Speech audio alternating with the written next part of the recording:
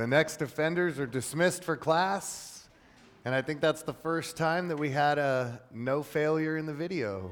Yeah.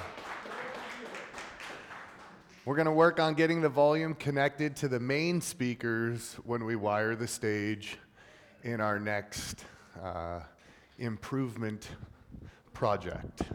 So be praying for that.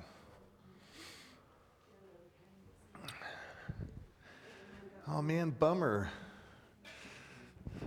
My little Bible thing is not around. My bar stool that holds up my Bible. Oh, my wife's going to fix me too because I can't dress myself. Hey man, we all got to grow. How's everybody doing today? Are we doing good? We feeling good? Thank you. Thank you, TJ. Appreciate that. Okay, all right.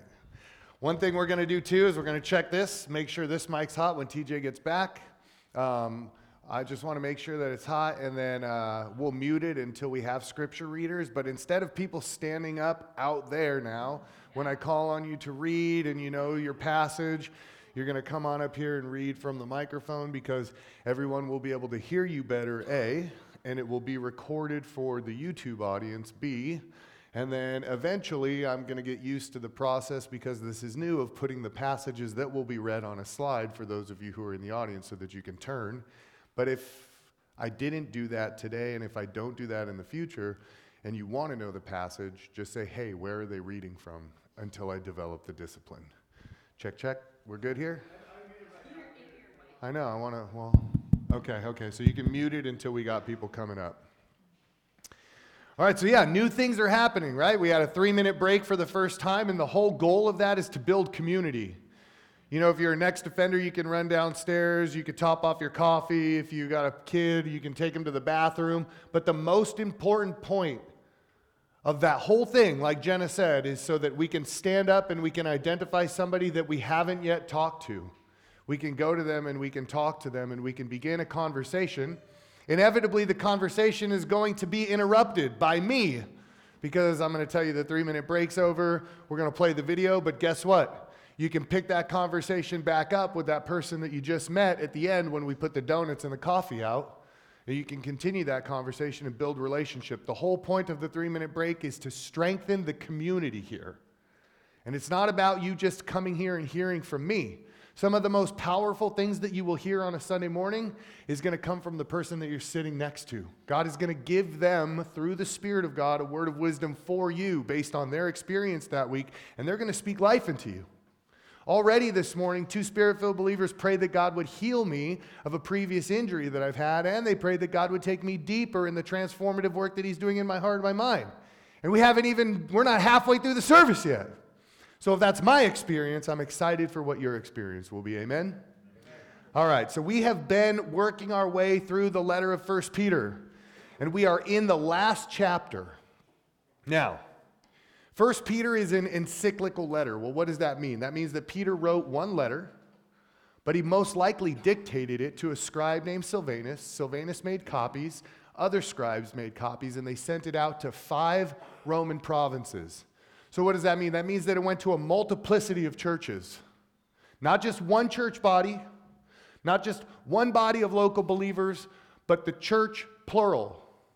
The church universal is a great way to describe that. Peter was writing to God's flock of sheep. And the whole goal that Peter had in mind was to encourage them. They were being persecuted. They were suffering harm. It wasn't governmental harm. It wasn't like the government was persecuting them. Things hadn't progressed that far. It was local persecution. It was peer persecution. Families were persecuting family members who had given their lives to Christ. Neighborhoods and communities were looking down on people who had given their life to Christ and were attempting to change because they were deviating from the normal societal structures. It's almost no different than what we're experiencing today. Almost no different. Now, Peter writes to encourage the church. Now, coming off of the heels of last week's sermon, Peter dealt with the reality that God is ready to judge the living and the dead, and he said that the judgment of God will begin with the household of God. We cited Ezekiel chapter 9, verse 6, and a passage from Malachi to talk about that reality, that the judgment of God begins with the house of God. That means that God judges his people first before judging those who are in rebellion to him. It's interesting that Peter wrote that, and we studied that last week, because today Peter's going to speak to the elders. So there's our textual connection. Is Peter going to be writing to the elders today? Well, he's going to be writing to the elders because he just finished telling the church that God's judgment starts with them. And who's in charge of the church? Well, they're led by the elders who are in submission to Christ. And eldership is an appointed office. We don't select ourselves to become elders. The community selects the elders. So coming off the tails of reminding the church that God's judgment will begin with them, Peter now is getting ready to address the elders. Does that make sense? Okay, so let's turn our attention to the text, and let's read from 1 Peter chapter 5 this morning. We're going to be tackling the first 5 verses in chapter 5. We're reading from the ESV this morning. Peter begins in verse 1. So I exhort the elders among you, as a fellow elder and a witness of the sufferings of Christ, as well as a partaker in the glory that is going to be revealed. Shepherd the flock of God that is among you, exercising oversight, not under compulsion, but willingly as God would have you, not for shameful gain, but eagerly, not domineering over those in your charge, but being examples to the flock. And when the chief shepherd appears, you will receive the unfading crown of glory. Likewise, you who are younger, be subject to the elders. Clothe yourselves, all of you, with humility toward one another. For God opposes the proud, but gives grace to the humble. Peter begins this portion of the letter with a word of exhortation. Exhortation can be encouragement. Sometimes words of encouragement come across kind of rough, don't they? Someone who loves you wants to encourage you. You know, like my wife about a year ago, you need to get your off the couch and go to the gym. That's what she said to me. Because she loves me. And if I don't keep the body that God has given me healthy, then we can expect that my life with her, short of any tragedy, will be reduced in its longevity because I'm not taking care of the body that God has given me. So she gave me a loving word of encouragement, but it came across rather harsh in the moment. You know? Yeah, poor me. There's the bus, and I just threw Callan. But here's the deal. See, Peter is giving a word of exhortation to a group of people that he loves, but his word of exhortation is different because it's gentle. It's gentle in its approach. And it's not that my wife wasn't being gentle. She had tried to be gentle, and I was resistant. And she said, I've had enough. Let's get real. Now, Peter's not at that point yet. This is a gentle word of exhortation that he has strategically aimed at 3 specific groups of people. First and foremost, he addresses those tasked with overseeing the church. These are those who occupy the office of elder. And as we just discussed in our introduction this morning, elders are not self-appointed. They are appointed by the community for the good of the community. Next, he addresses those who are younger. And lastly, Peter speaks to everyone within the Christian community. In these 5 verses, he tackles all of that. And as you can see, we've outlined our observations with the sole purpose of asking, what is Peter's focus? We look at this outline and we say, okay, does Peter have a strategy? Has he so ordered this portion of the text in this way to communicate a certain point? Because that's what we're after this morning, the mind of the author. So we've outlined it, and we're modern students separated from the text by great distance. So a modern perspective might be to claim that the focus is on the organizational structure of the church. You know, in modernity, we are so consumed with organizational structure. order. And then we sidestep that thing and we go, God is a God of order, not of chaos. So organizational structure is so important. And then the church responds with, well, what type of organizational structure? Because if we take a step back and we look at the church universal, there's multiple ways that the church is governed in many different areas by many different groups of people. So as modern students, we're asking the question, is Peter's focus on the organizational structure of the church? Now, in their book, The New Testament in Its World, Michael Bird and N.T. Wright argue that Peter places an emphasis on the ethos over the organization. That's a bold claim. Peter places an emphasis on the ethos over the organization. So what's the answer? Is it hierarchy, or is it the character and the nature of all of those who play an active role in the fellowship of the saints? What's Peter addressing here, church? And some of us may be sitting in our seats thinking, well, Matt, hold on, push pause. Couldn't it be both? Well, maybe. I'm not saying that it isn't both. But if it is both, we have to bring it back to the question, does Peter place a priority on one or the other? Is Peter concerned with the structure and the organization, or is Peter concerned with how people are living their lives? That's the question. And these questions that we're asking, they need answers, right? Challenge everything, question everything. Why? Because challenges and questions demand answers. So it's my hope that by the end of our Bible study this morning, we're going to be able to make an informed decision offering an answer. Some of us will answer different than others, and that's a great thing. Why? Because the sermons here are designed not to give us the answer. The sermons here are designed to teach us how to ask questions, so that we can dialogue about our questions and how we would answer them following the service with one another. Because I don't have the truth cornered. And you guys will have a different perspective than me. And that is welcomed in this body so that we can talk about it, so that we can learn, and so that we can grow alongside one another. Amen? Amen. So whatever side of the fence you fall on, just know how to defend your understanding, where to go in the text to find the grounds to defend your understanding, and then share that from a foundation of love with grace and mercy, and be patient with the person who may see it different than you, okay? All right. That's how we do things around here. So with that in mind, can you guys read this for me, please?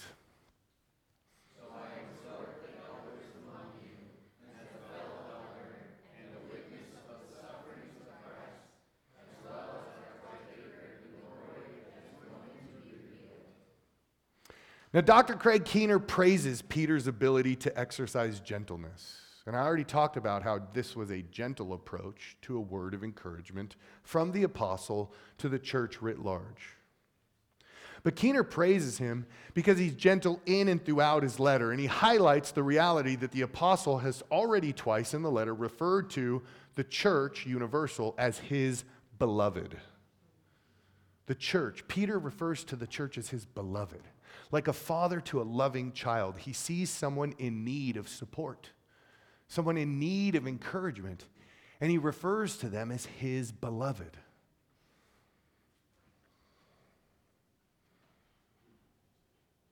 Not only does he graciously and gently pursue the church with his language, but we see that he decides to willingly identify himself as a fellow elder and as one of the many who will participate in the glory that is yet to be revealed.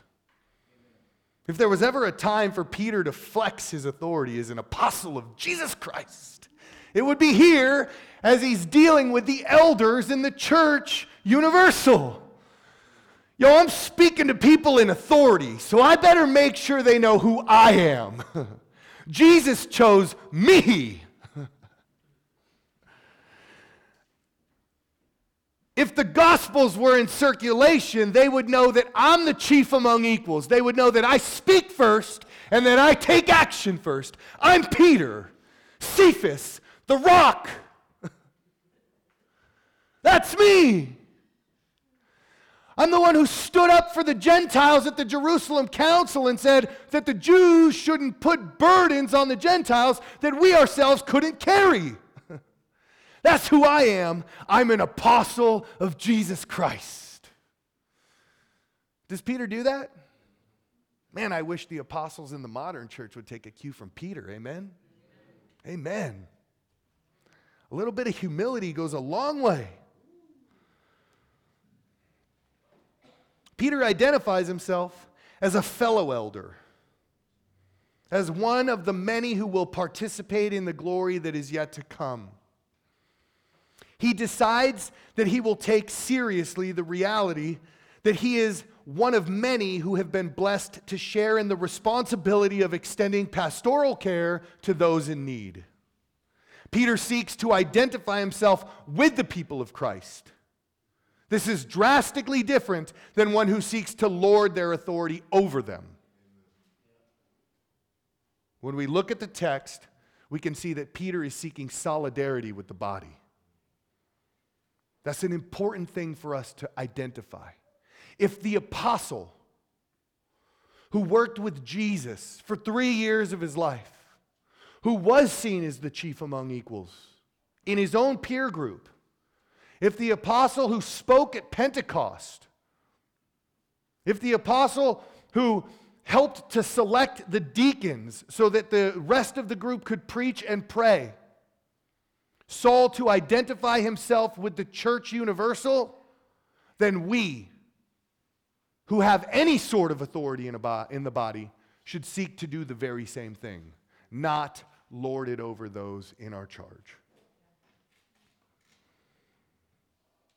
Now, if this is the case, one may desire to challenge Peter. You know, if Peter's going to exercise humility, you say you give them an inch, they'll take a mile. We talk about the text being written to them but for us. So imagine if Peter is exercising humility in his letter, seeking solidarity with the church, that those in the churches that are distant from his location, they may have a desire to rebel or to reject or to question his authority. Well, if the Bible was written to them but it's for us, all we have to do is take a step back and look out at society today and say, you know what? Even the church today is questioning Peter's authority. Is Peter right? Did he really write under the inspiration of the Holy Spirit? What does that even mean? Everybody just wants to question everything. And I don't think Peter would have a problem with them questioning. It's challenging inappropriately, not recognizing someone for who they are and for what God has called them to do, what He's empowered them to accomplish, but rejecting that thing for their own good. More interested in my power and my authority, not submitting to the one who should be equipping me. What happens when we blanket that type of mentality onto the master? Nothing good's going to happen.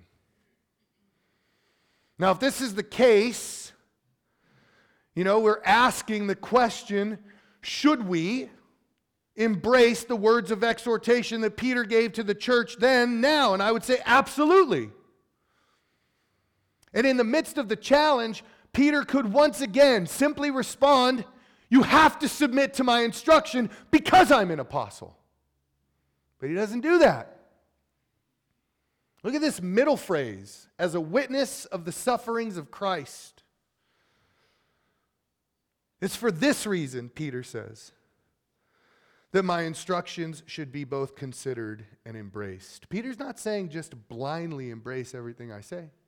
He's saying consider everything that I've written in the letter.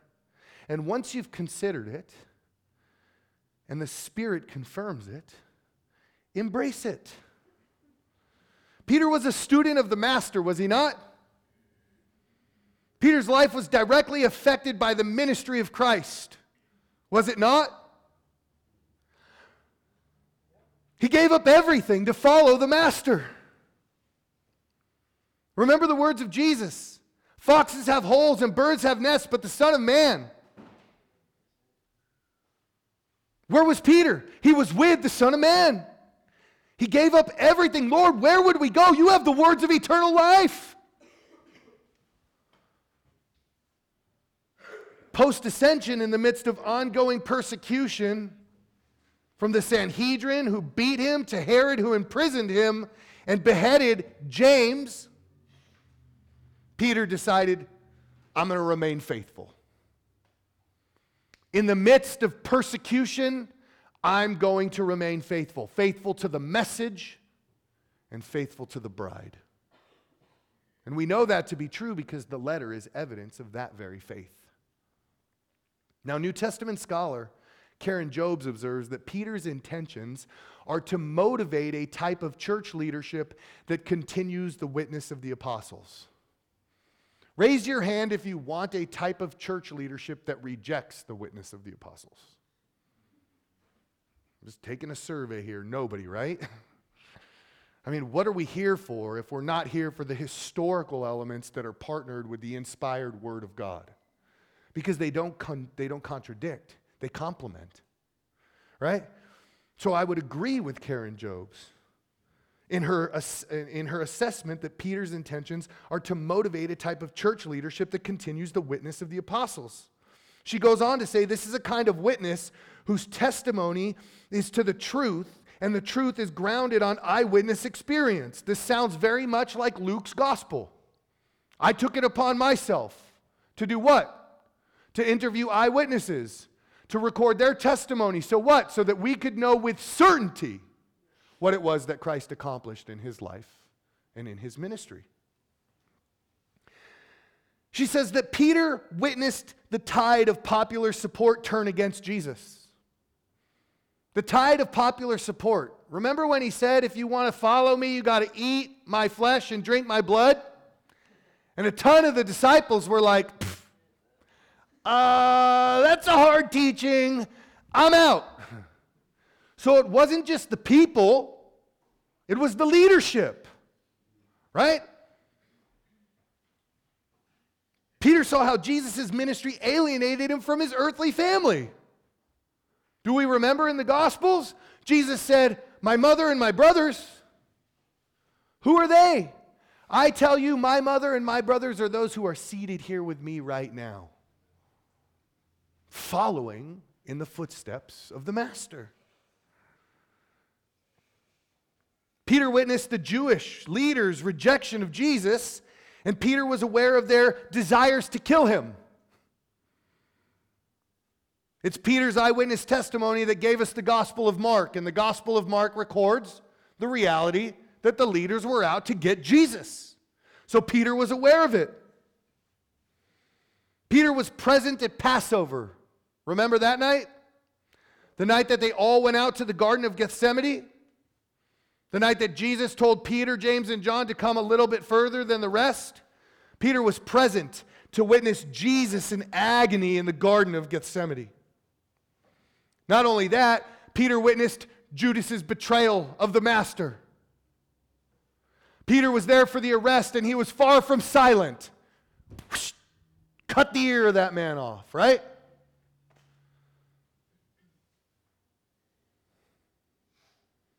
Following the arrest, Peter followed Jesus, and he stood outside. Why? Because he wasn't allowed inside.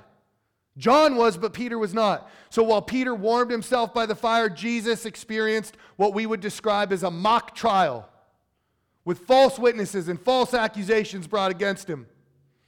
And as he was questioned before the high priest, that was the very event that led to the securing of his crucifixion, was it not? What more should we ask him? We've all heard he has blasphemed, right? When you see the Son of Man coming on the clouds, quoting Daniel, what more testimony do we need? Kill this man. Peter was outside for that.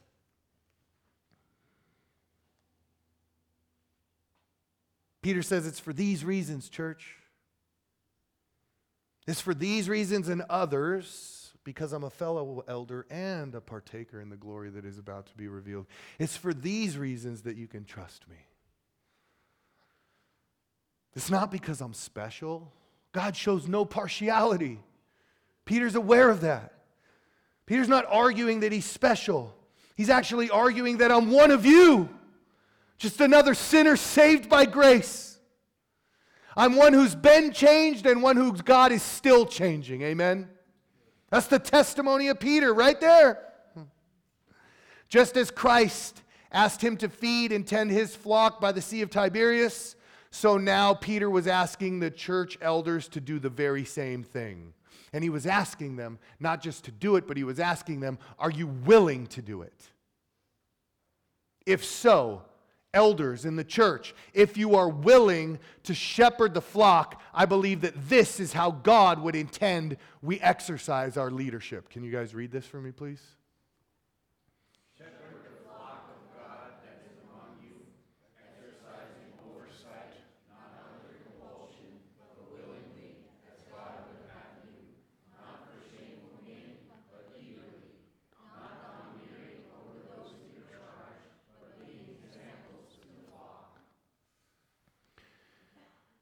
In verse 2 through 3, what I just had you guys read, it appears to me, and I don't know about you, but it appears to me that Peter is explaining the tasks that have been assigned to those who hold the office of elder.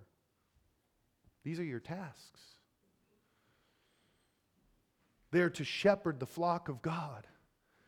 This responsibility requires exercising oversight. If you are shepherding the flock of God, who do you think you are answering to, ultimately? God himself. This is probably why James says not many of you should become teachers, my brothers. Because there is a recognition of the fear that is associated with shepherding the flock. Not only do wolves come from within and from outside, and not only is it the shepherd's job to protect the sheep from the wolves that rise up from the inside and come from the outside, which means they have to be willing to lay their physical lives down, but they have to spend hours upon hours making sure that they're well-fed, watered, that the flies aren't infesting their nostrils, that when they wander, their legs are broken and then they're carried until they heal so they learn not to wander. The life of a shepherd is difficult in the ancient Near East, which is why this metaphor is so clear to those that Peter is writing to. Now, Alan Stibbs offers us a sober reminder. He says, humanly speaking, we have to affirm that we are only under-shepherds. Ultimately, the flock belongs to God. Our authority is temporary, which is why it's so important for Peter to bring clarity to the roles and the responsibilities of who? Of the elders. How does Peter accomplish bringing clarity? He uses a negative-positive contrast. This is one of Peter's favorite things. We've talked about this in the letter, and he does this all the time. He highlights and front loads the negative, and then he follows it with the positive. This is one of Peter's favorite tools. So he's bringing clarity to the roles and the responsibilities of the elders, and he's doing it through this negative-positive contrast.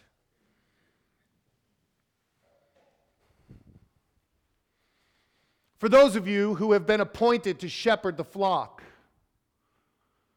for those of you whose communities have recognized the gifts of God that have been put in you, the spiritual maturity and the fruit that identifies good trees, when you exercise oversight, don't exercise your oversight from compulsion. Do it willingly. When you find yourself in an authoritative position, church leaders, don't do it for shameful gain. It's not about the monetary value that's attached to what comes with being a church leader. And it's not attached to status in the community either. Don't do it for shameful gain. Do it eagerly. What does it mean to do it eagerly? It means to put the good of the other before your own at great cost to yourself. That's the shepherd metaphor. When you exercise oversight, make sure you're not totalitarian in your exercising of it. Rather, be an example in word and deed, because it requires both. We're going to watch your lives, elders. And if you disqualify yourself before you try to exercise authority over us, we're going to disqualify you. Because that's how the body keeps itself healthy. Checks and balances, amen? Peter's putting it all on display right here for us. To be an elder, It's a scary thing.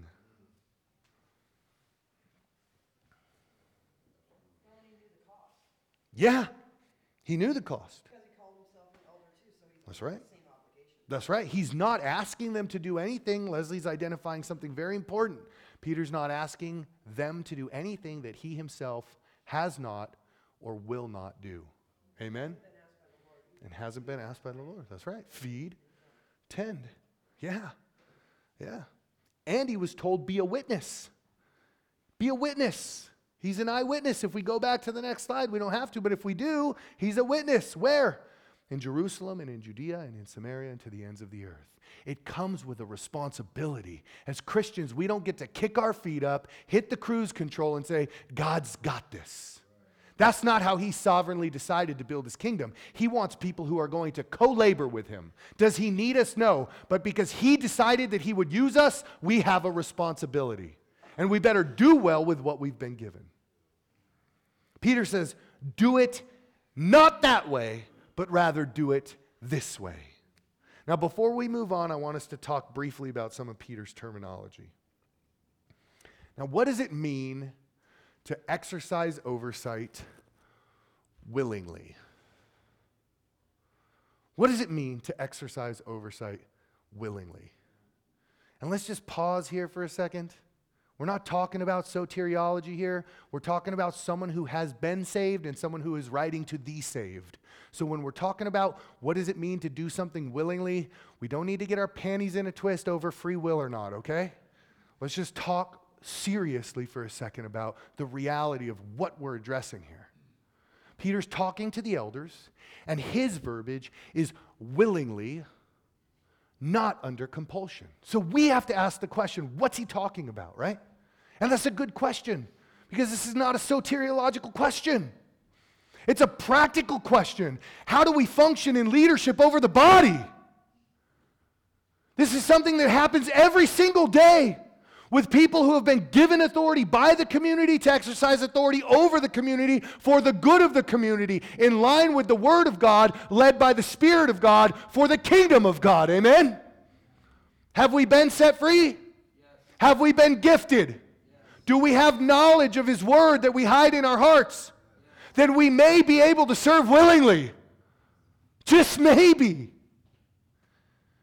The first thing that we need to recognize as modern students is that in antiquity, voluntary action was deemed superior to involuntary or forced coercion.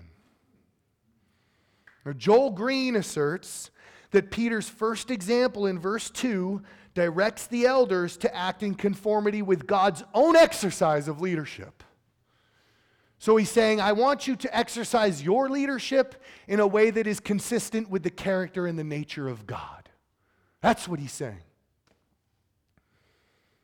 One may ask, was God ever obligated to act? The answer is no. He's God. He's not obligated to do anything that he doesn't want to do. He sits in the heavens. He does as he pleases. That's what it means to be God. He's not in obligation to do anything to anyone. He does things because he desires to do things. And it just so happens, praise God, he's a benevolent God. So was God ever obligated to act? The answer is no. He willingly chose to act on our behalf. Therefore, the elders should serve in the very same fashion.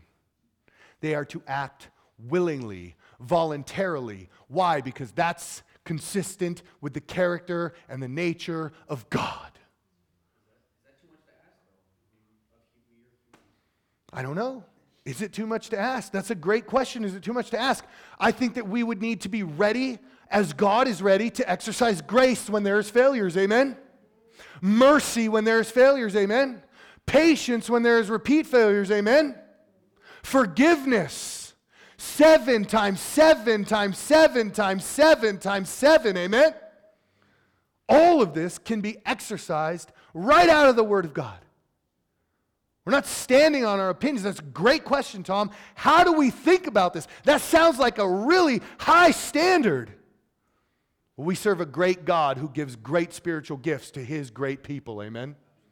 So I think that we can walk in the Spirit, we can keep in step with the Spirit, and we can display the fruit of the Spirit by the Spirit, which is why the Spirit is the most important component in the equation here. Now, Peter Davids writes that willing service is a direct reflection of what it means to act in a godly manner, as God would have you. It's a good word. He who desires the seat of an overseer, Paul says, desires a good thing. That's the words of Paul. I think Peter brings tension to that and says, yeah, it's a good thing to desire it. Recognize who you are an under-shepherd under and be ready to walk worthy of the call that God has placed on your life. Amen? We need to be ready to step into a deeper understanding of what God is asking of us before we even desire something. I was hanging out with Nathan this week, and we were having the conversation, and we both said, man, I don't know how I would respond if the church asked me to be an elder. That's a tall order. Was it Tuesday? It was Thursday. Thursday. I hadn't even started writing yet, and I was like, man, what a good gift from a good father. Like the Godhead, through the power of the Spirit, is confirming what I'm going to have to teach in the community right here in this body. It's important that you guys are here. It's important that we're talking to one another because God wants to do that. Lord, am I saying the right thing? Am I going in the right direction? He's like, well, what did I just show you on Thursday? Oh, yeah, we had that conversation. And we should not be weary about stepping into this role, but we should not consider it lightly either. We should take very serious what God is asking us to do. And that's in every capacity of our lives. Now, I already touched briefly on the second statement addressing shameful gain. So let's look at verse 3. What does Peter mean when he instructs the elders to avoid domineering behavior? This is a good one for me. Because I'm a domineering person. Like, I know how to get things done by being intimidating. I just do. Like, if you're going to stand in my way and you're going to create some sort of obstacle, I learned through my experience running in the streets, and then I topped that experience off in the military on how to use intimidation to get the job done. Doesn't make it right. So this is a good word for me. Avoid domineering behavior. To properly answer this question, I want us to look at two of Jesus' teachings, so I'm going to need two volunteers to read. I need somebody to read Mark chapter 9, verse 33 through 37. Who would like to do that? Tom? Mark chapter 9, verse 33 through 37. You're going to come up and read here first at this microphone. I need somebody to read Mark chapter 10, verse 42 through 45. Who wants to read that one? Art's going to read that one. Jenna, were you going to raise your hand? Oh, yeah. All right, so we'll have Tom and Art come up. Daniel, you saved those fingers for the piano. I'm telling you, you were killing it today, bro. Give him a round of applause. That was so good. Yeah. Okay, so you're going to read into that microphone. Mark chapter 9, verse 33 through 37. Art, can you come up here? Because as soon as he's done, I'm going to have you read in the same microphone. If you're flipping in your Bibles, I'm going to give it to you one more time.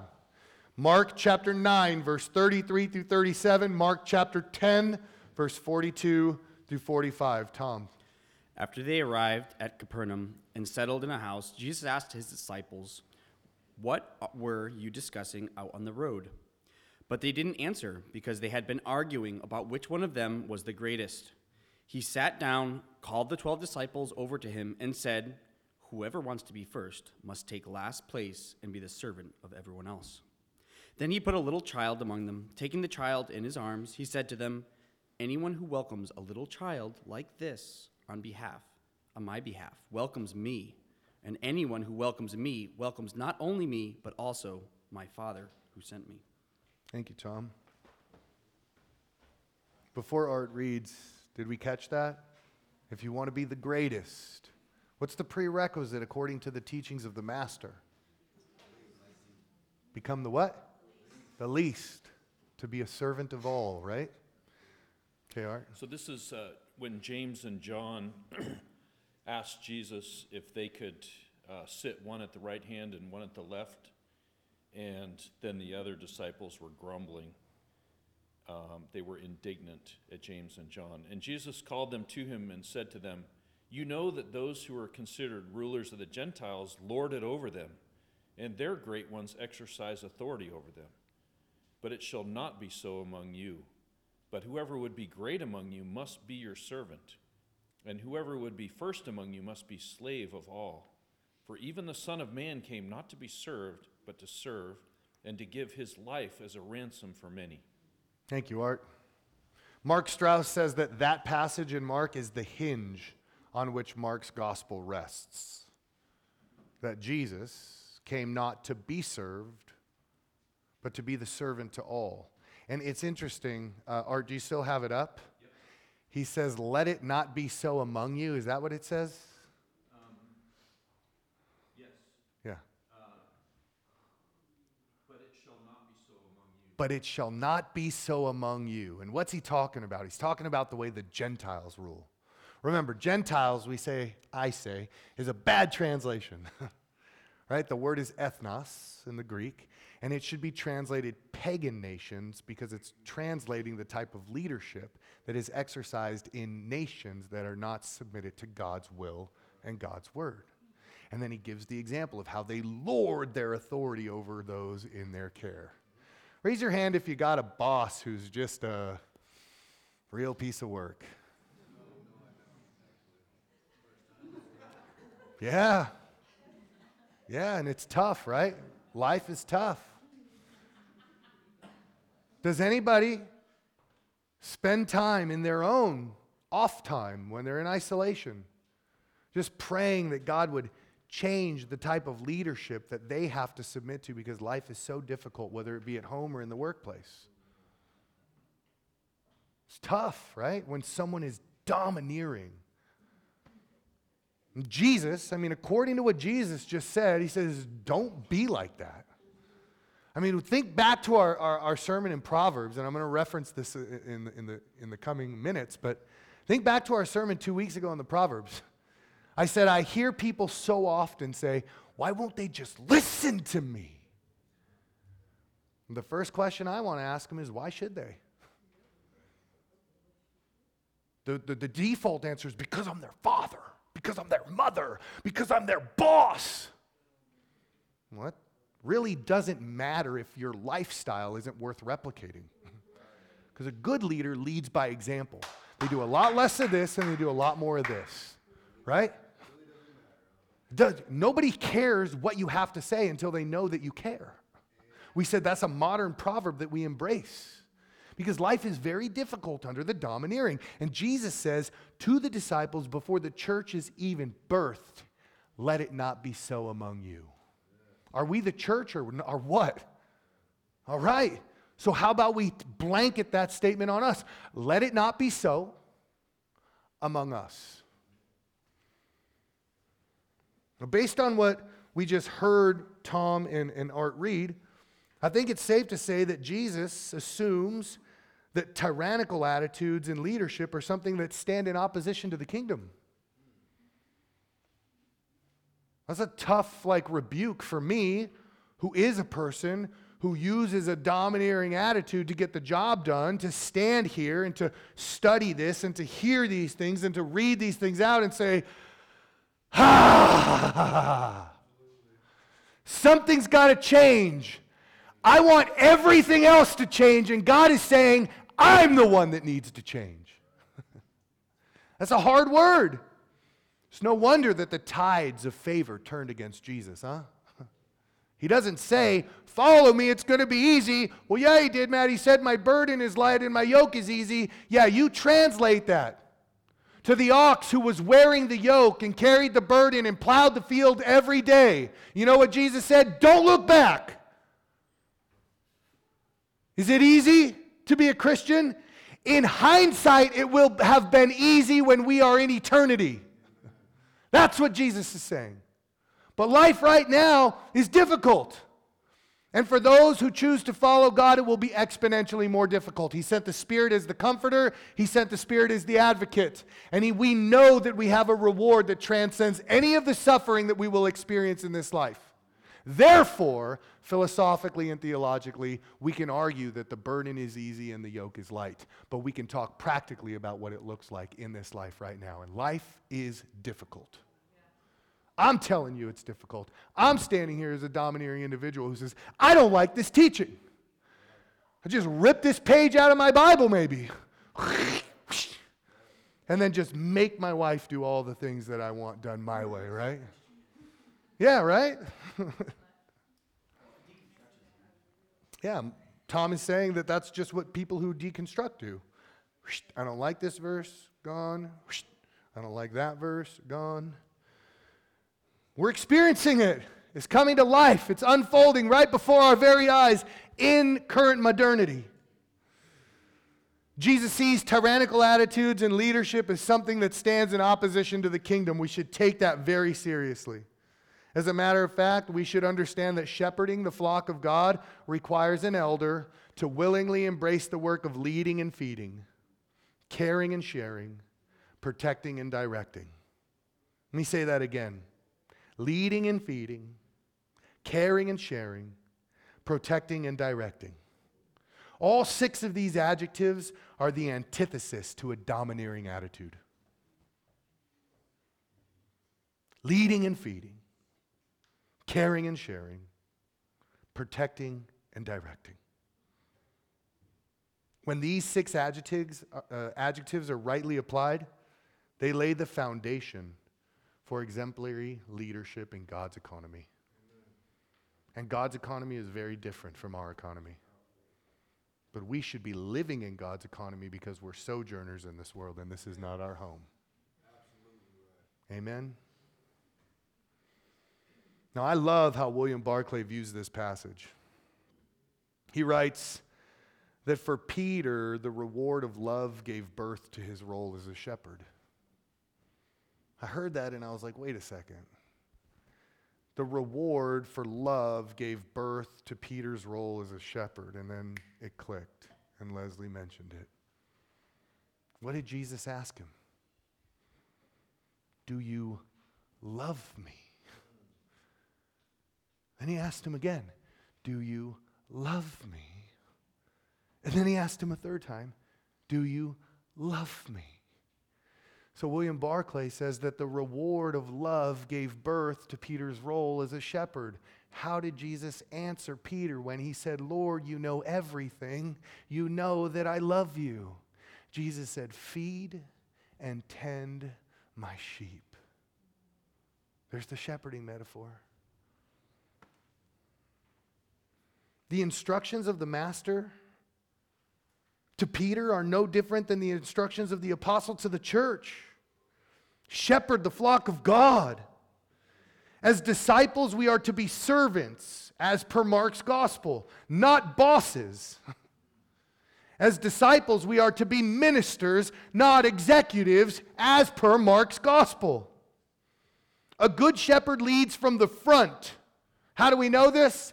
Because the sheep hear his voice, and what do? They follow him. The good shepherd stands out front. The good shepherd sets the example, in word and in deed. The good shepherd puts the needs of the others before his own at great cost to himself. Anybody know who I'm talking about? I'm talking about Jesus. You know what Peter said earlier in this letter? Follow in his steps. You know what that translates in the Greek? Place the paper over the writing tool and trace the letters. Learn to copy the lifestyle of the master. That's what Peter was talking about. The reward of love gave birth to Peter's role as a shepherd. The reward of love will give birth to our role as shepherds as well. We cannot lead if we cannot love like the master. Can you guys read this next slide for me, please?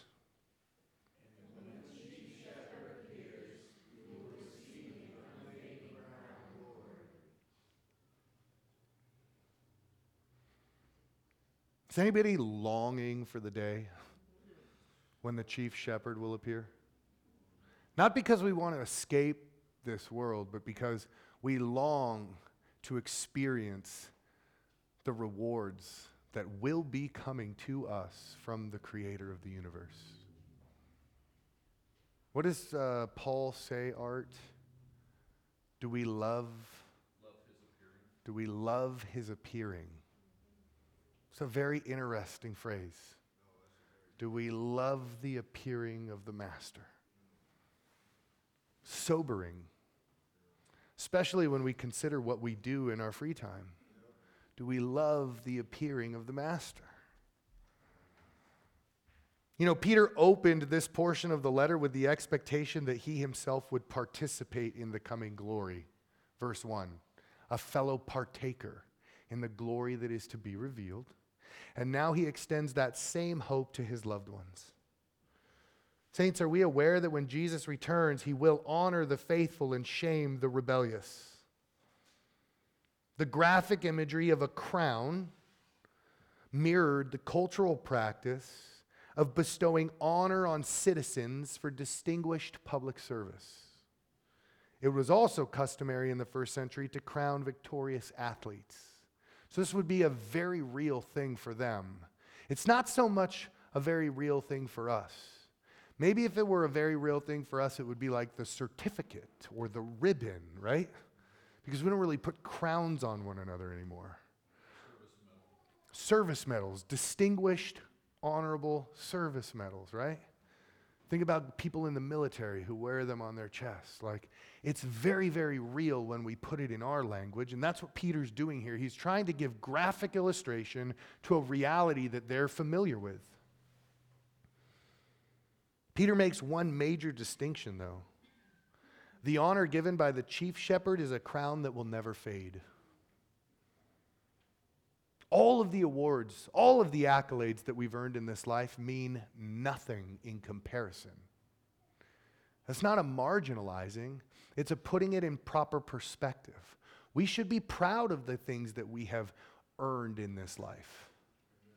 But we should simultaneously recognize that they pale in comparison to that which God will give us before we enter into eternal rest. Amen? Unfading. Craig Keener writes that our reward offers a sharp contrast to the flower of the field that falls and the grass that withers. Do we remember that from chapter 1, the quotation from Isaiah? The flower of the field will fade and the grass will wither, but the word of the Lord endures forever. Now we have a crown. Now we have a crown that's unfading. Oh, kind of like the inheritance that is imperishable. Peter is not drawing on anything new here. He's sparking their imagination. He's calling to memory things that he's already written in the letter. This is why we need to read the letter in repetition over and over and over and be familiar with it so that when we read these things, we can recall all of the beautiful truths. An unfading crown of glory. The Word of God, which stands eternal. Those of us who are born from it will also endure forever alongside of the Creator who has existed eternally. There is no better news in all of the world that can be given to a body of believers who is experiencing persecution. Can you imagine what this would do for a church that was suffering? They're going to crown the gladiator that's going to destroy you as the victor in the Colosseum. But guess what God's going to do? God's going to judge that gladiator one day, and in front of that gladiator who took your life, he's going to crown you and he's going to shame him. What's more important? The temporal or the eternal? That's what Peter's saying right here. Very, very real graphic imagery. You're going to stand and they're going to release lions. Don't cower. Don't run. Take a knee and pray for those that are releasing the lions, that they would ask for forgiveness, because if they do not ask for forgiveness, the crown that they receive for releasing the giants will fade today, But God will crown you in their presence and then destroy them and their soul in hell. You want some encouragement when you're being persecuted? Know that you serve the creator and the sustainer of life, the one who can give and who can extinguish.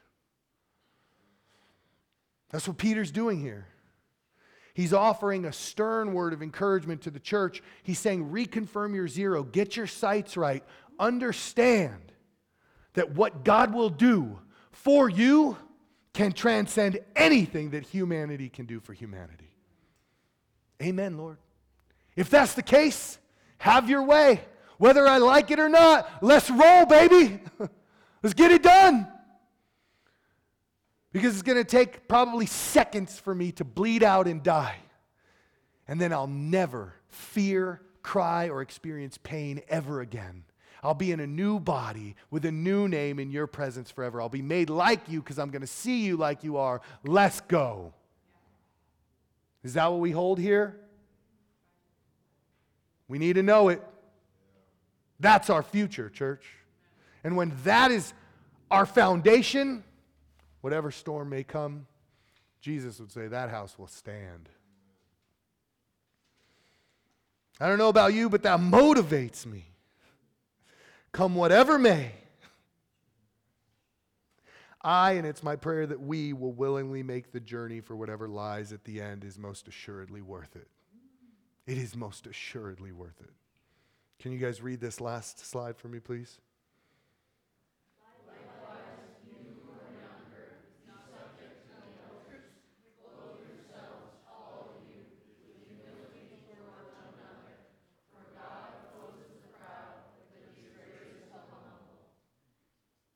I hear somebody chuckling. They're like, yeah, remind them whippersnappers.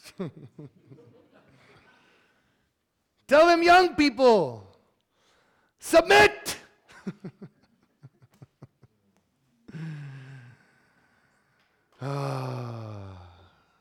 This language is very reminiscent of the household code.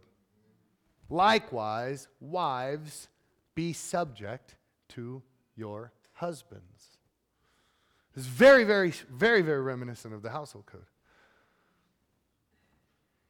Peter's not just talking to the wives, though. He says, husbands, live with your wives in an understanding way, showing honor to the equal. Ooh. Husbands don't like to memorize that part.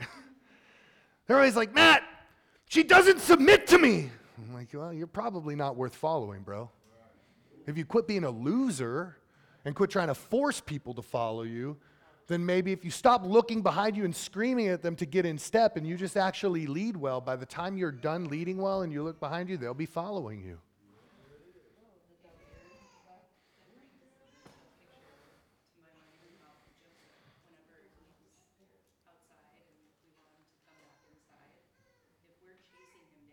Yeah. He runs away.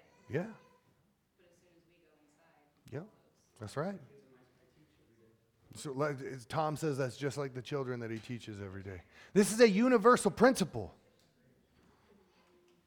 Now, let's not get it twisted here. The youth must submit themselves to the leadership of the elders. So if you're in here and you are of the youth, I'm speaking to you. I can see you guys sitting here. Anybody else in the back? I can see you back there. Rob, I'm right there with you, man. Mentally, I'm in that space. You know, my wife would say, not just mentally, your maturity level's in that space too. But here's the deal. Like, what does it mean when we say you have to? You must submit to the elders, right? What does that mean when we look at you and we say, the expectation, the standard is that you would submit? The greatest question you can ask is, what does that mean? Tell me what that means. You got a question?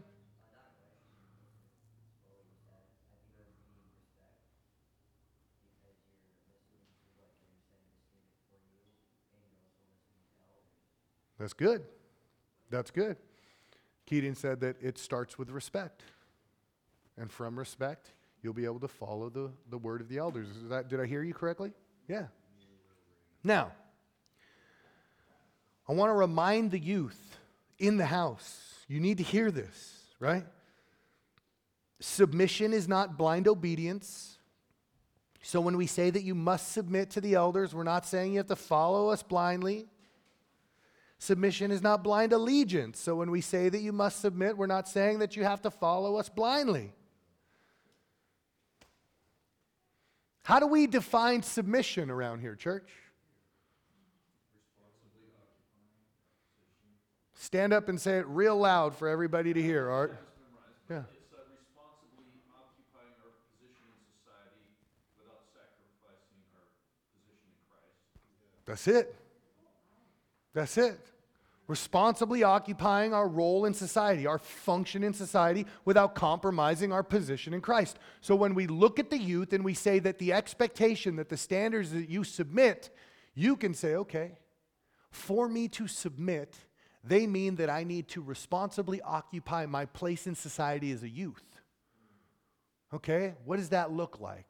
To be responsible in my function as a youth. What does that look like? Well, whatever that looks like, in whatever family dynamic you have, in whatever school you attend, in whatever college you're going to, what that looks like, you know what that looks like.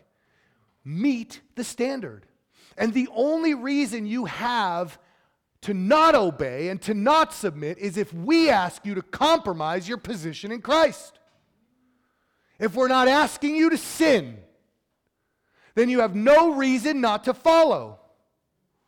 So it goes back to the previous passage. Are we domineering? Are we doing it for shameful gain? Are we doing it because we're compulsed to do it? No.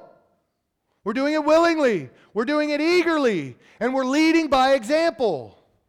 Therefore, we can say that the responsibility falls back on the elders if we're going to be successful in bringing this into reality. What kind of example are we setting? Do our lives tell a story? And is that story lead others to replicate our story in their own lives? That's what I want to know. That's what we should want to know. Are we leading well? Are we leading as Peter is saying the elders should lead the church? Because as the elders lead the church, the fathers should lead their homes. As the elders lead the church, the wives should lead their homes. Co-equals, co-heirs in Christ, occupying different roles in different ways for the glory of God. Amen?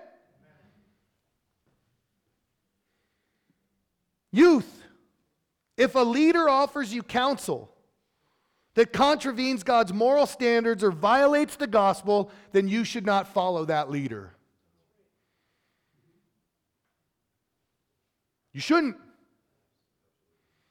And if you're going to get in trouble at home because you think that your parents are trying to make you sin, you better think very seriously about how you're going to challenge that.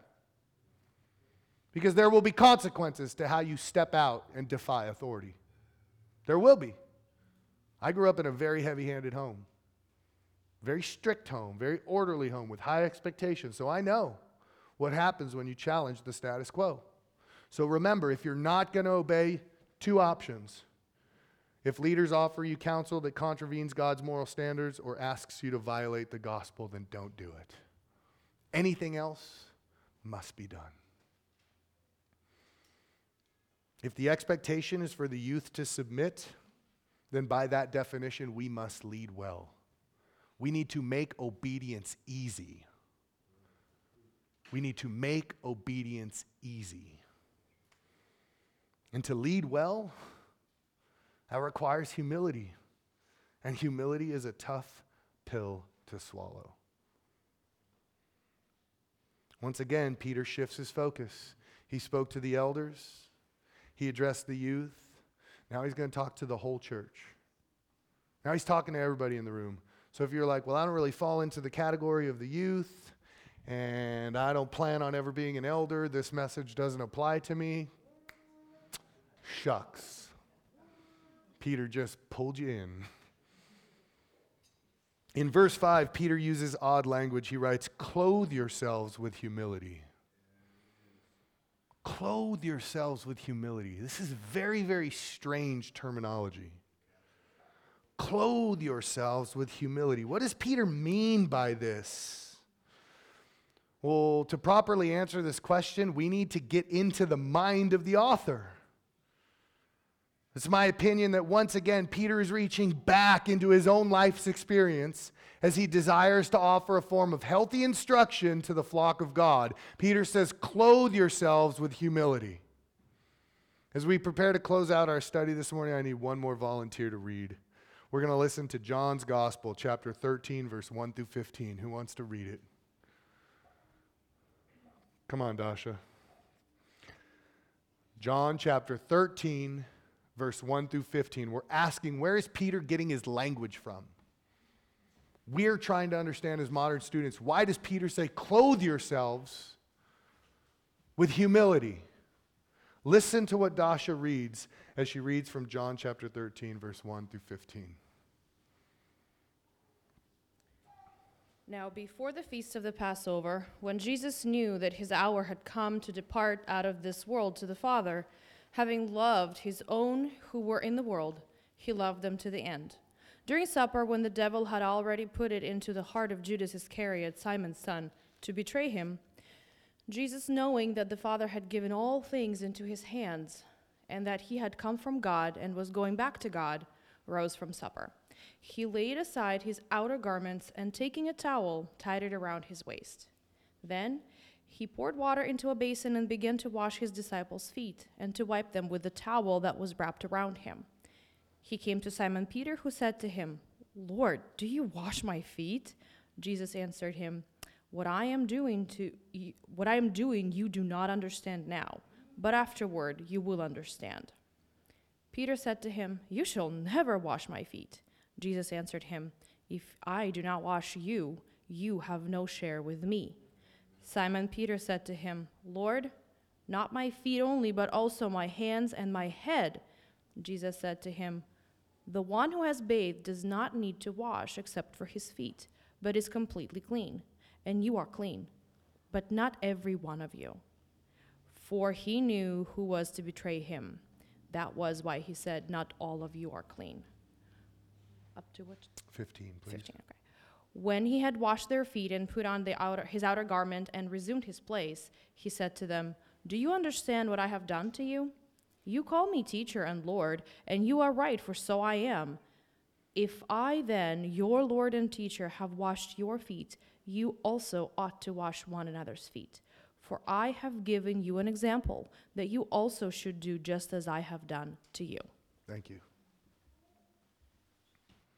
Clothe yourselves with humility. In verse 4, it says that Jesus rose from supper. He laid aside his outer garments, and taking a towel, tied it around his waist. And then he poured water into a basin and began to wash the disciples' feet and to wipe them with the towel that was wrapped around him. Immediately after this, he speaks to who? The author of our letter. Peter's reaching back into his life's experience, and he's saying, I have seen the master. I have seen the master disrobe, only to put on the garment of a slave, to get on his knees and to do the lowliest job in the first century, to wash the feet of what? Of his followers.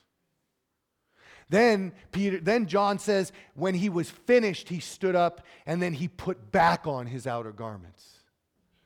Jesus knows how to responsibly occupy his role in society. Jesus knows how to live by setting the example. Jesus knows what it means to take something off and to put something on. And Peter goes, my life experience. Clothe yourselves with all humility toward one another. Be like Jesus. Be like the God-man who took it upon himself to do the lowliest tasks. How many of us in our rooms are willing to raise our hands and say, with frequency in my life, I willingly embrace the lowliest tasks? The chief shepherd dressed himself as a slave to wash the feet of his disciples. Therefore, Peter's instructions are that the church must take a similar posture towards one another. This is not optional. This is not up for debate.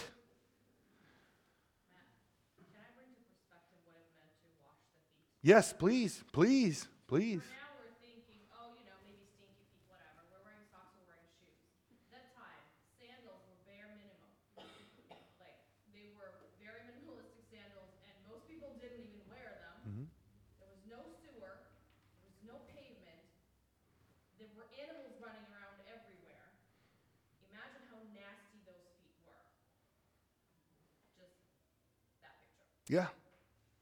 We need, as modern students, we need that shift. We need to put on our first century lenses. We need our goggles adjusted. Right? What lens are we reading through? Man, to wash someone's feet, I'll wash my wife's feet. Because it's no problem. She gets a pedicure every 3 months. Like, her toes look good. She's got nice feet. I'll wash those. No, that's not what Peter's talking about here. Like, literally, cow feces and donkey feces and sheep feces and blisters and sores and fungus and infection that's being managed with salve. He's not just splashing water on it.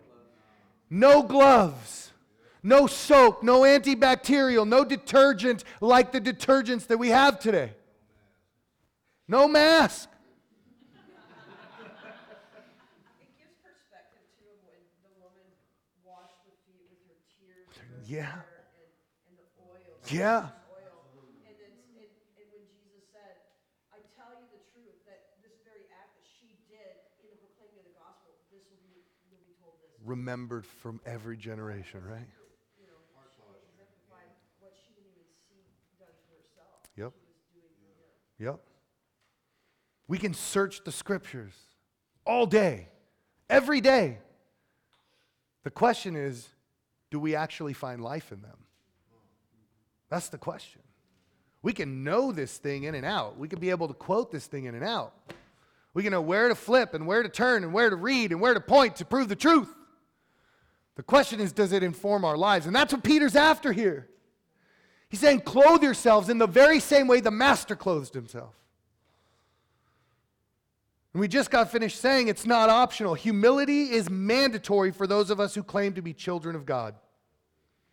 Peter undergirds his doctrine with the citation from the book of Proverbs.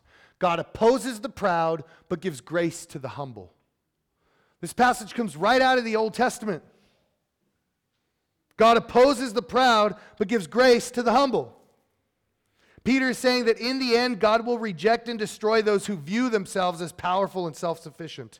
Why? Because God opposes the proud. However, those who are humble and submitted to God, they are the ones that He chooses to enrich with His spiritual gifts now, and they will be the ones who are exalted in the future when He crowns them with a crown that will be imperishable.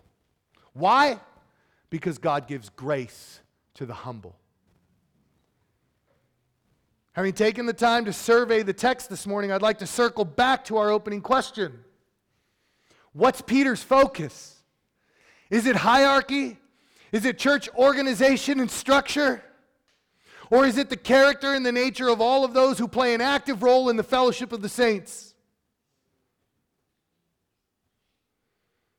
New Testament scholar Dennis Edwards writes that although Peter doesn't use the word humility until verse 5, it's fitting to say that verse 1 through 3 describe the brand of humble leadership, i.e. ethos. There's our word from the New Testament in its world, that Jesus both taught and embodied in His demonstrations through His life and through His ministry. Which is why I choose to argue that Peter is not after organizational structure. Because when we really choose to read the text in its context, he's after the heart of the leaders, knowing that the heart of the leaders is going to give birth to how those under their leadership actually choose to live, because that's going to be who they're watching. And he says, how are we setting the example, church? What's our heart's desire? Is our heart's desire to be in line with the life of Christ? Are we willing to clothe ourselves in humility, or is that just a mantra that we repeat, and then as soon as we're out the door, we're domineering? It's a hard word. If we just take a step back, can we ask the question, what's going to happen if the structure's in place but those appointed to lead lack the necessary character? What's the point of the structure if those who are given the role to lead lack the character? Forget the structure of the organization. It goes out the window when people lack character.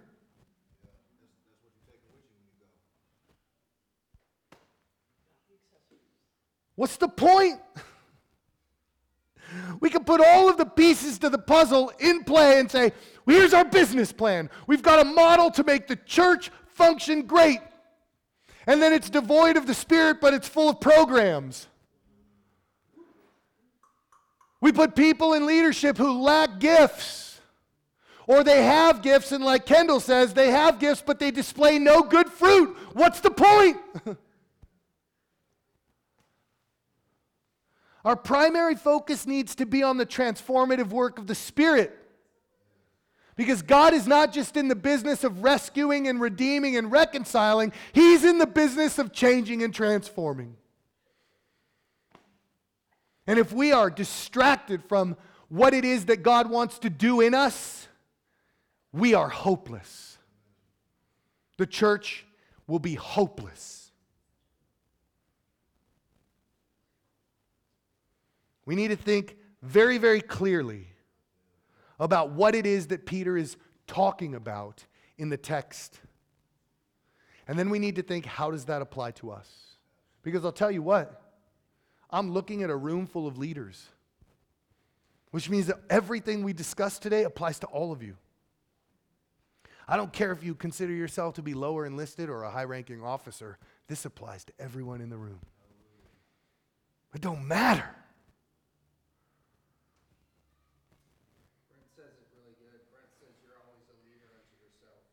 Yeah. You are always a leader unto yourself. Yeah. I want us to dialogue in the near future, church, about the importance of organizational structure, because it is important. But as we dialogue about it, I want us to make sure that we are filling the leadership slots with people who are qualified to lead. Because if we do not have qualified leaders, the structure will be meaningless. Amen?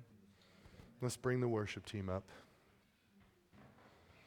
Father, we thank you for your word this morning, as difficult as it was. I pray, God, that you would help me to be less domineering in my life. I ask, Lord, that you would change and transform my heart and my mind so that I can be a better servant to other people.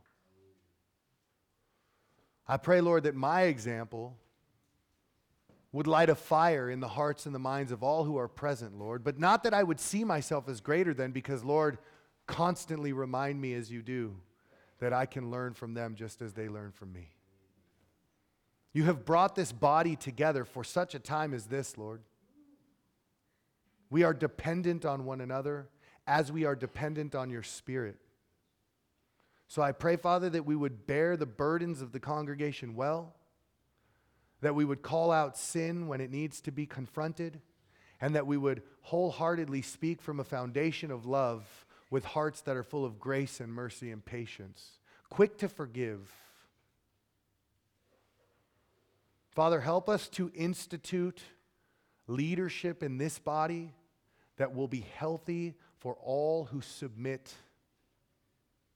And I pray, God, that the leadership would reflect your image and your heart and your desires for how your church is to be led, so that when you return in your glory, we can expect a good reward from a good God. In Jesus' name, amen.